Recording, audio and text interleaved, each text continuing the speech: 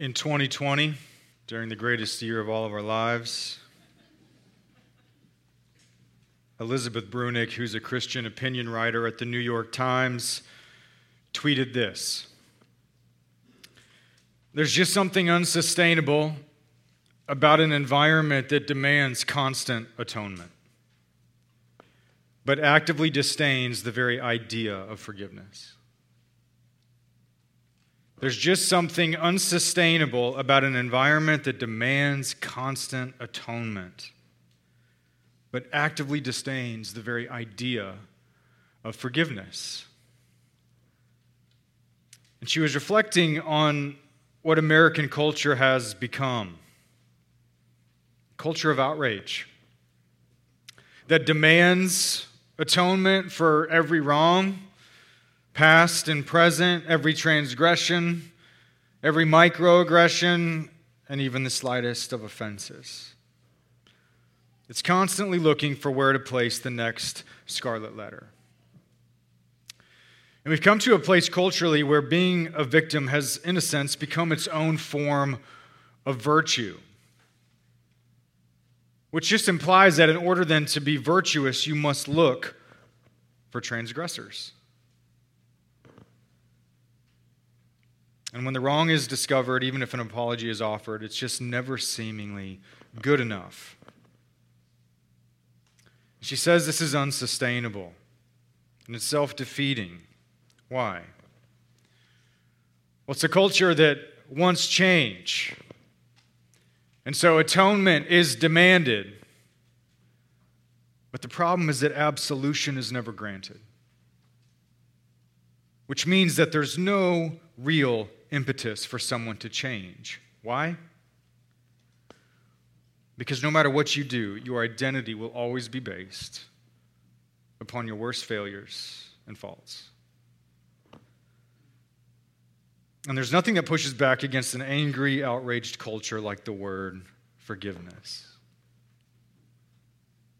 Because forgiveness is something different.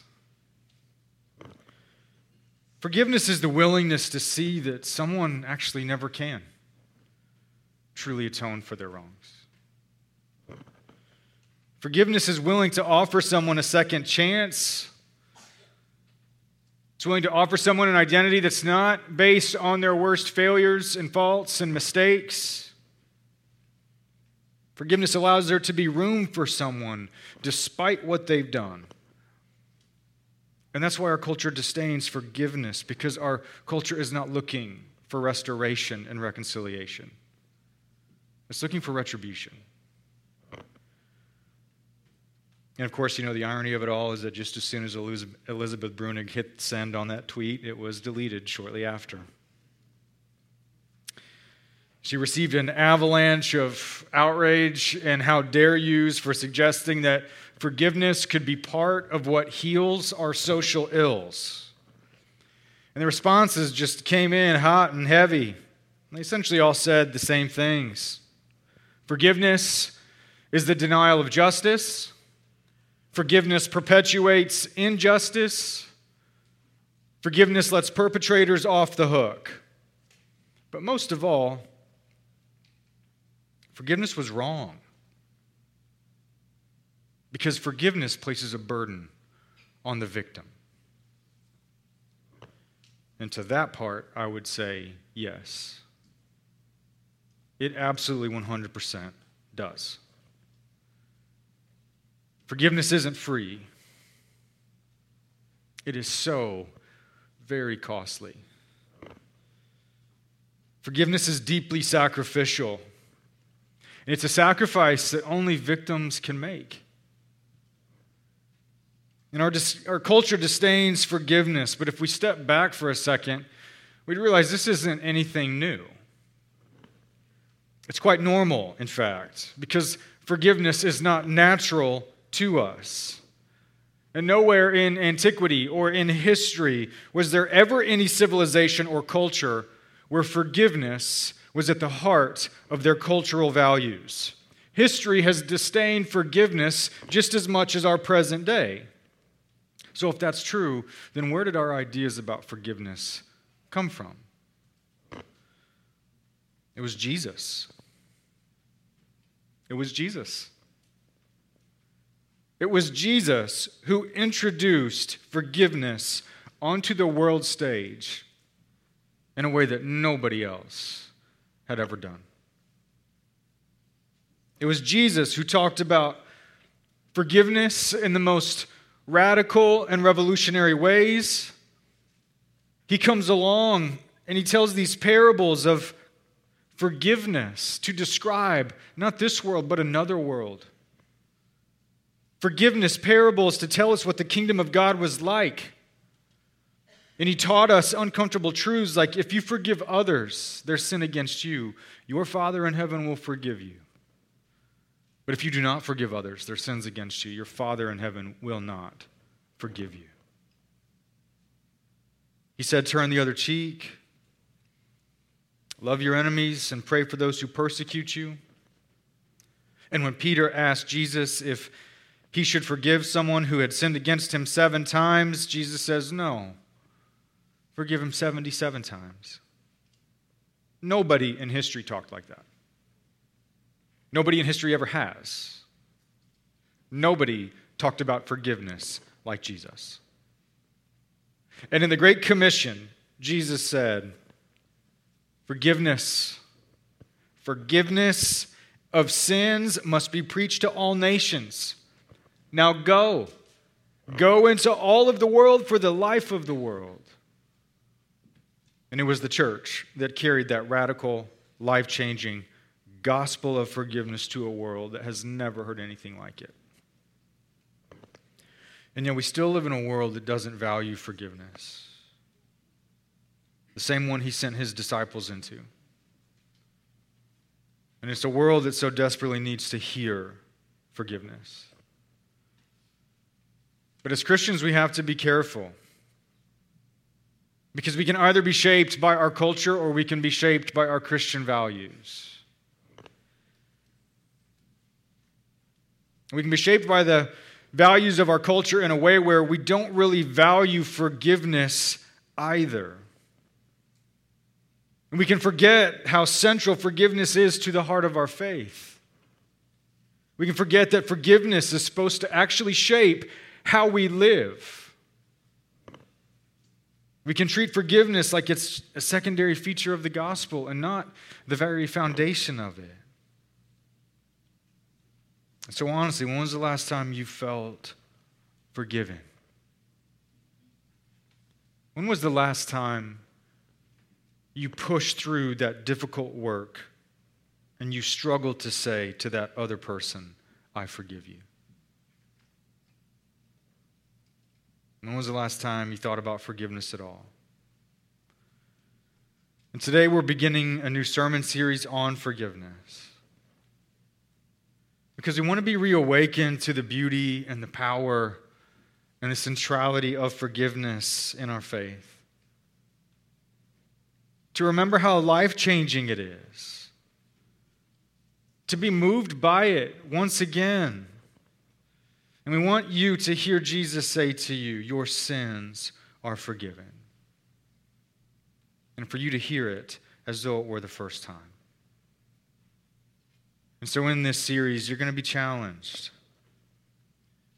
You're going to be challenged to actually receive forgiveness.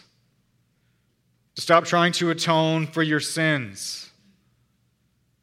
To stop trying to set yourself free. But you're also going to be challenged to forgive. And to say those 3 so difficult words, I forgive you. Because those 2 realities go hand in hand. And you can't have one without the other. And our first passage this morning is the well-known story about the paralytic who was lowered down through the roof. I remember the first time I heard it was on a felt board in Sunday school. And we probably first remember this story as one of Jesus' healing miracles, which it certainly is. But the healing is actually not the point of the story. Jesus even says so himself. The first thing he says to this paralytic is, your sins are forgiven. Your sins are forgiven. And when the scribes and the Pharisees hear that, they get all hot underneath the collar. They get wrapped around the axle. They don't like hearing that. They're bothered by it, and they disdain the very thought of it. And Jesus knows exactly what they're thinking. And so then he turns to them and he asks, which is easier to say, your sins are forgiven, or rise, pick up your bed, and walk? And he knows what they're thinking. He knows they're thinking it's far easier to say your sins are forgiven.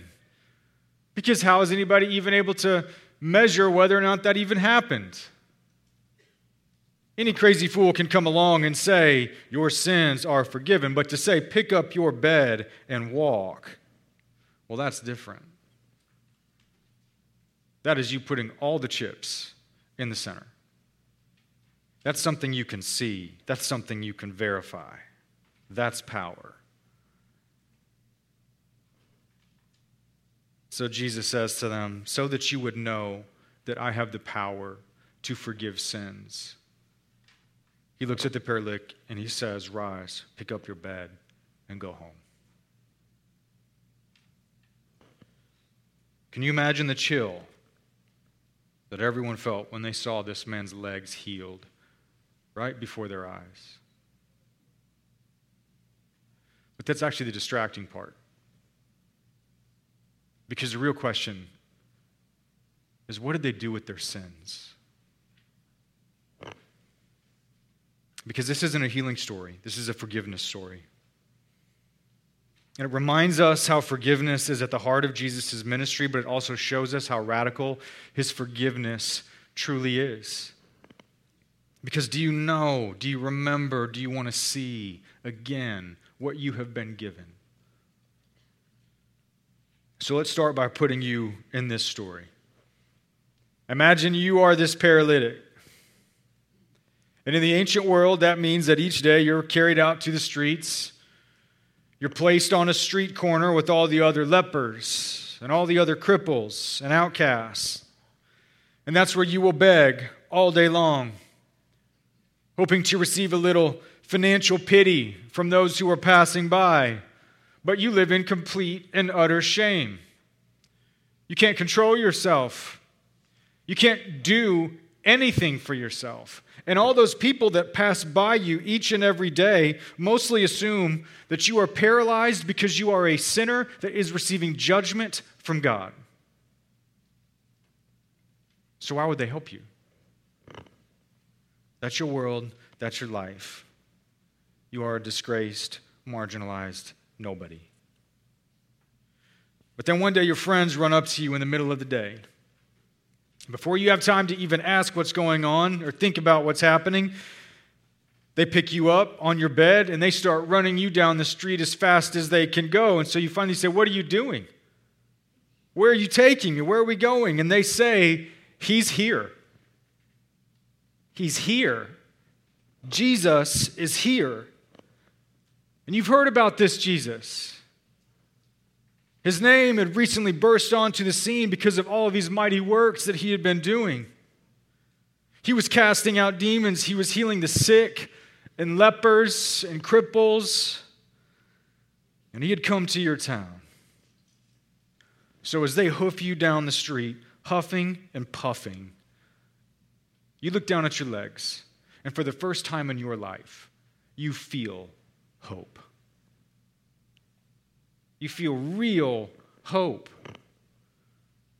But when you get where Jesus is, you can't get in. It's standing room only. But your friends won't be denied. So they push through the crowds. They carry you up the steps around the back of the house, through the gate. They crawl all the way up. They set you down, and they start pulling back the tiles of the roof one at a time. But now they're being so disruptive that everything is stopped, and you can hear all the people inside getting angry and yelling up to stop. And it's all quite very humiliating, but you live in shame. And so what do you have left to lose? And so they finish.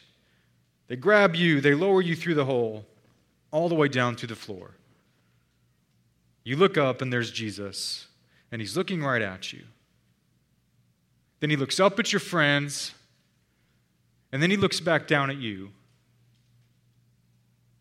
and he says, your sins are forgiven. Your sins are forgiven. I bet that kind of feels a little anticlimactic, doesn't it? It's not what you expect Jesus to say. I don't think it's what this paralytic or his friends expected Jesus to say either. You have to think this paralytic heard Jesus say, your sins are forgiven, and then he's sitting there thinking, okay, and? Anything else you want to tell me? But no, that's it. Just forgiveness. He healed so many other people. So why would he overlook this man's glaringly obvious need for healing and say, your sins are forgiven? And perhaps this paralytic man just ended up thinking, thanks. But that's not why I came. I think you know what that feels like. It's that tension where forgiveness just doesn't quite feel like enough. Yes, Jesus died on the cross. Yes, there is forgiveness from my sin. Such a great gift. But Jesus, I really, really want you to fix this more than anything else. I want you to heal my body. I want you to heal my husband, my wife, my child, my loved one. I really want you to fix this situation that I've lived with for so long, this situation that surprised me. Do you not see me sitting here helpless in front of you? Let's be honest, the forgiveness that we have received can so quickly take a back seat, and we come to Jesus with all those things that we want him to fix. We can focus on that gift that we haven't received yet. We can come to this table every week that says to you, your sins are forgiven. This table that says to you, no matter what you're going through, no matter what you've done, your sins are forgiven. And yet in the back of our mind, God feels distant and cold. You feel unseen, as though he's overlooking your glaringly obvious need. And so when you hear, your sins are forgiven, you can think the exact same thing. Thanks, but that's not why I came. And the story occurs at the very beginning of Mark because he wants to immediately confront our motives for coming to Jesus. If you follow Jesus for 5 minutes, you will recognize that sooner or later you're going to find out that his priorities do not always match yours. And that is a painful place. And Mark is saying to you, why are you coming to Jesus? I want to tell you why he came to you. Because when Jesus says to this man, your sins are forgiven, you see what he's doing. You see what he's doing. Jesus is putting his cards on the table. He's showing his hands. Jesus is giving this man what he needs far more than 2 working legs. He is giving this man peace with God. This paralyzed man and his friends wanted healing. They wanted a good thing. But the hard reality is that they wanted something and they were only looking on the surface. But Jesus was looking down into this man's soul.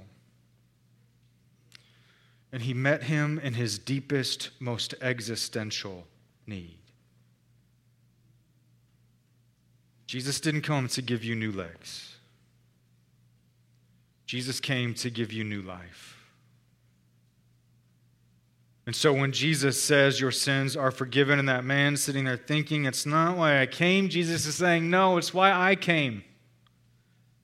This is exactly why I came, so that you might have your sins forgiven and you might have peace with God. This isn't new. This is exactly what Mark tells us from the very start. He opens his gospel telling us about John the Baptist who prepared the way of the Lord. And how did he do it? He called people to repentance. And people were going out to him left and right, crowds, and the masses going out to be baptized by him, and they were confessing their sins. And John would tell them, there is one coming after me who is mightier than I, and I'm not even worthy to untie his sandals. So make yourself ready for his coming. Prepare your heart by having your sins on the tip of your tongue so that you will be ready for what he is going to introduce into this world.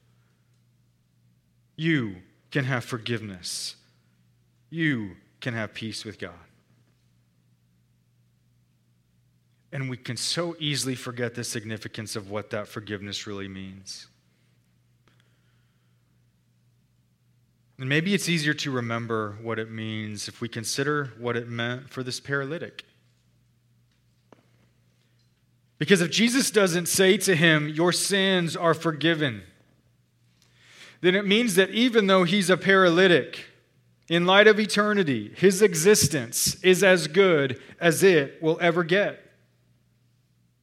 In light of eternity, without forgiveness of his sins, it means he's living his best life now, even with those paralyzed legs.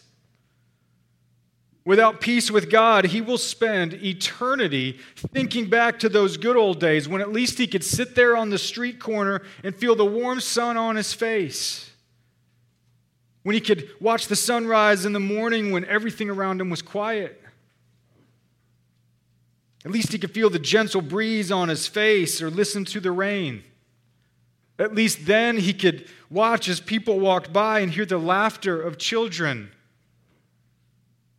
But now all that's been swallowed up by the unending loneliness and torment and darkness of an eternity without forgiveness and peace with God.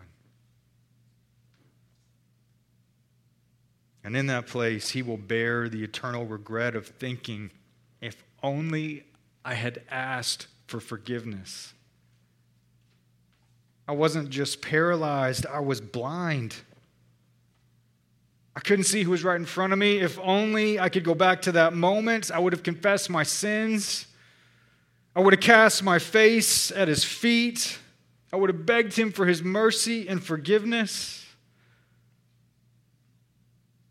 But in that place, the only answer he'd receive is the lonely echo of his own voice, darkness without end. But that isn't what happened. That is not this man's story. Why? Because Jesus said to him, your sins are forgiven. You have peace with God. You have peace with me. Christian, no matter what's going on in your life, the greatest gift that you will ever possess is that you have peace with God.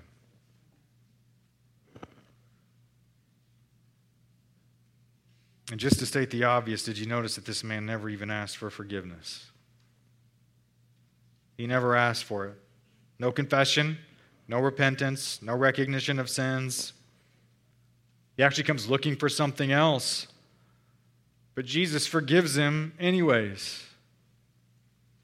And it's in the unexpectedness of this moment that, yes, it reveals Jesus' priorities. He came for the forgiveness of sins, but this moment also shows how radical his forgiveness really is. This man never repents, but Jesus forgives him anyways. Why? First, it's because Jesus is God. That's what God promised to do. That's what God does. Jesus is not generic G-O-D God. Jesus is the Old Testament God. He is the one who said he is sovereign over salvation. He is the one who told Moses, I will be gracious to whom I will be gracious. I will show mercy to whom I will show mercy. I will forgive transgression and sins, but I will by no means clear the guilty. This story is Jesus being gracious to whom he will be gracious, showing mercy to whom he will show mercy. It's what Paul tells us about salvation, that God is the sovereign initiator. He is the sovereign giver of salvation. He chose us in him before the foundation of the world. And that forgiveness reminds us that God chose us long before we ever chose him. And this man's forgiveness in this moment is because that forgiveness has finally caught up to him in space and time. That he was always in the bullseye of his Savior and his God. And look, I get it. I know that a typical response to the idea of God being sovereign over salvation is like, it just feels so arbitrary. Just the randomness of God choosing to forgive some and not others seems so impersonal and cold. Like a cosmic judge just playing a game of salvation roulette. And sure, I'll meet you there. And I'll say, yes, it certainly can. But only if you stop there. And only if you ignore the rest of this story. Because what does the rest of this story tell you about who Jesus is and the beauty of his forgiveness? What was it in this story that actually motivated Jesus to forgive this man's sins? It wasn't the paralytic. Was it just a cosmic coin flip? Or was it something more? It says that when the friends lowered the paralytic down, Jesus looked up at them. And it says when he saw their faith, not the faith of the paralytic man, but the faith of his friends. It was when Jesus saw their faith that he then looked down to the paralytic and he said, "Your sins are forgiven." That is hardly random and cold. That is God being moved by the simple faith of this man's friends. Sure, they didn't have all their theological, spiritual priorities in perfect order. They came with all they had. They came with all they needed. Just the simple recognition that they needed Jesus. And Jesus was moved by their desperation. He's moved by their love for their friend. He's moved by their hope that he could actually do something. He's moved by their faith of how much they needed him to intervene into their story. You know what that means? It means that Jesus hears your prayers for your child who's grown and walked away from the faith. It means he's moved by your prayers for your little ones that haven't yet embraced it. It means he's moved by your prayers for your husband, your wife, your children, your son-in-law, your daughter-in-law, your neighbor, and your friend. Because he is the God who said, "I delight in showing mercy, and I will cast your sins into the heart of the sea." He's the God who says, "I myself will blot out your transgressions and remember your sins no more." He's the God who swerves to show compassion. He jumps to give his mercy. And he's come to offer you forgiveness so that you might have peace with God. This man being forgiven is because Jesus came to make good on his promises. And the fact that this paralytic never even asked for forgiveness, yet he received it anyway, it actually shows us the depths of God's forgiveness, not just towards him, but towards us. Why? Are you and I really that much different than this paralytic? Are we really so different than he? When you confess, do you really understand the full depths of your sin? When you confess your sins, have you really plumbed the depths of how deep it goes? Have you really understood all the consequences of what you've done? When you confess your sins, do you really know how much damage your anger has caused or how much your lust has destroyed? Is your confession attended with a full comprehension of the full scope of your addiction in the wake of all of its destruction? Do you look at the cross and think, yes, that is exactly what my sins deserve? Really, in the end, is your confession of your sins any more complete than this man's? No. But you are forgiven anyways.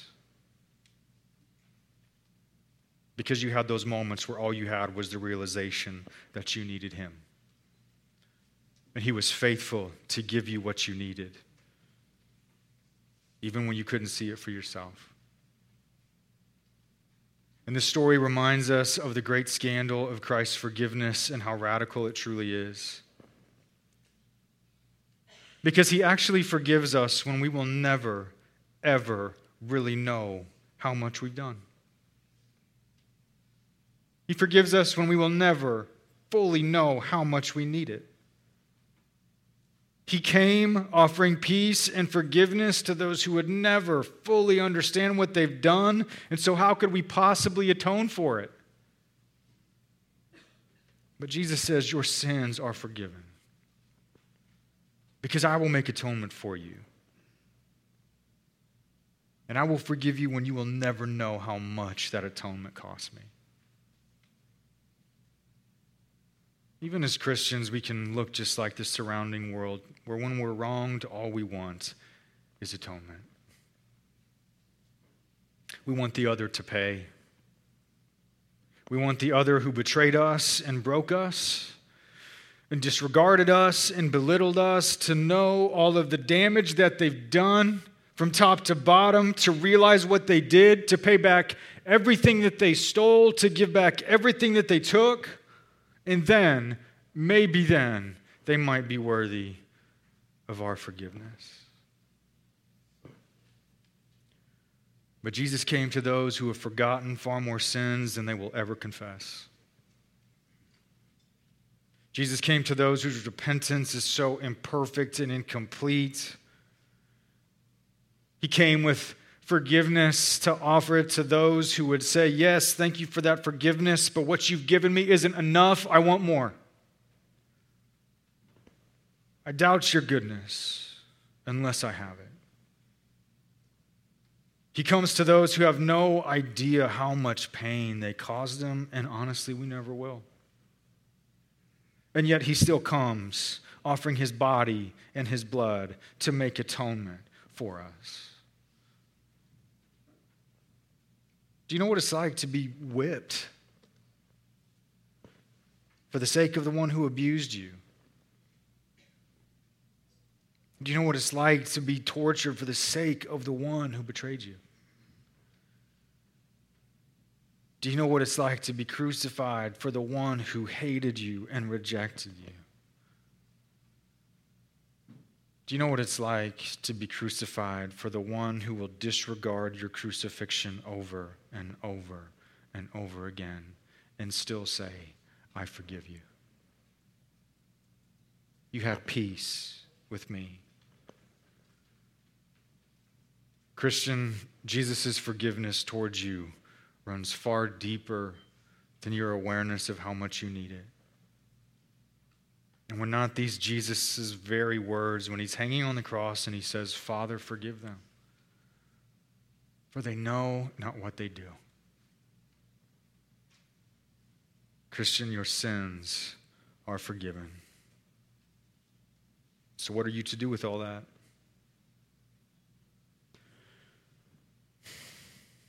As we enter into this new series, I want to leave you with a few challenges for what all this might mean for you along the way. First is that I know some of you are praying for that healing.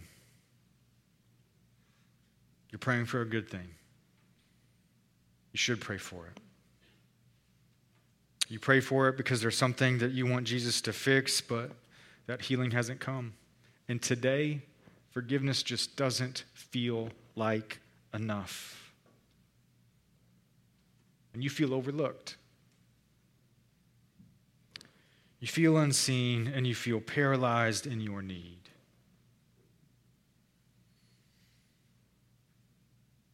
What if all of this paralytic's pain and suffering and sorrow was for the simple purpose of leading to an encounter with Jesus? And what if the same is true of all of yours? I pray that you would know peace with God. Secondly, some of you need to stop trying to atone. I invite you to stop trying to atone for your sins.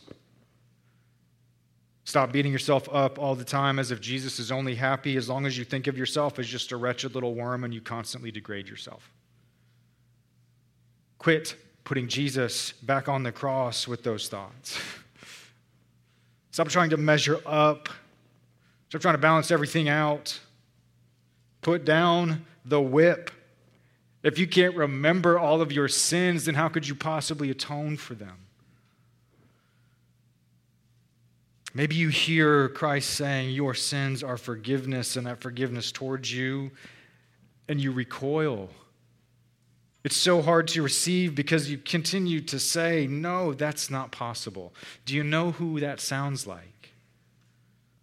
It sounds like the scribes and Pharisees that scoffed when they heard it. I pray that you will finally receive forgiveness.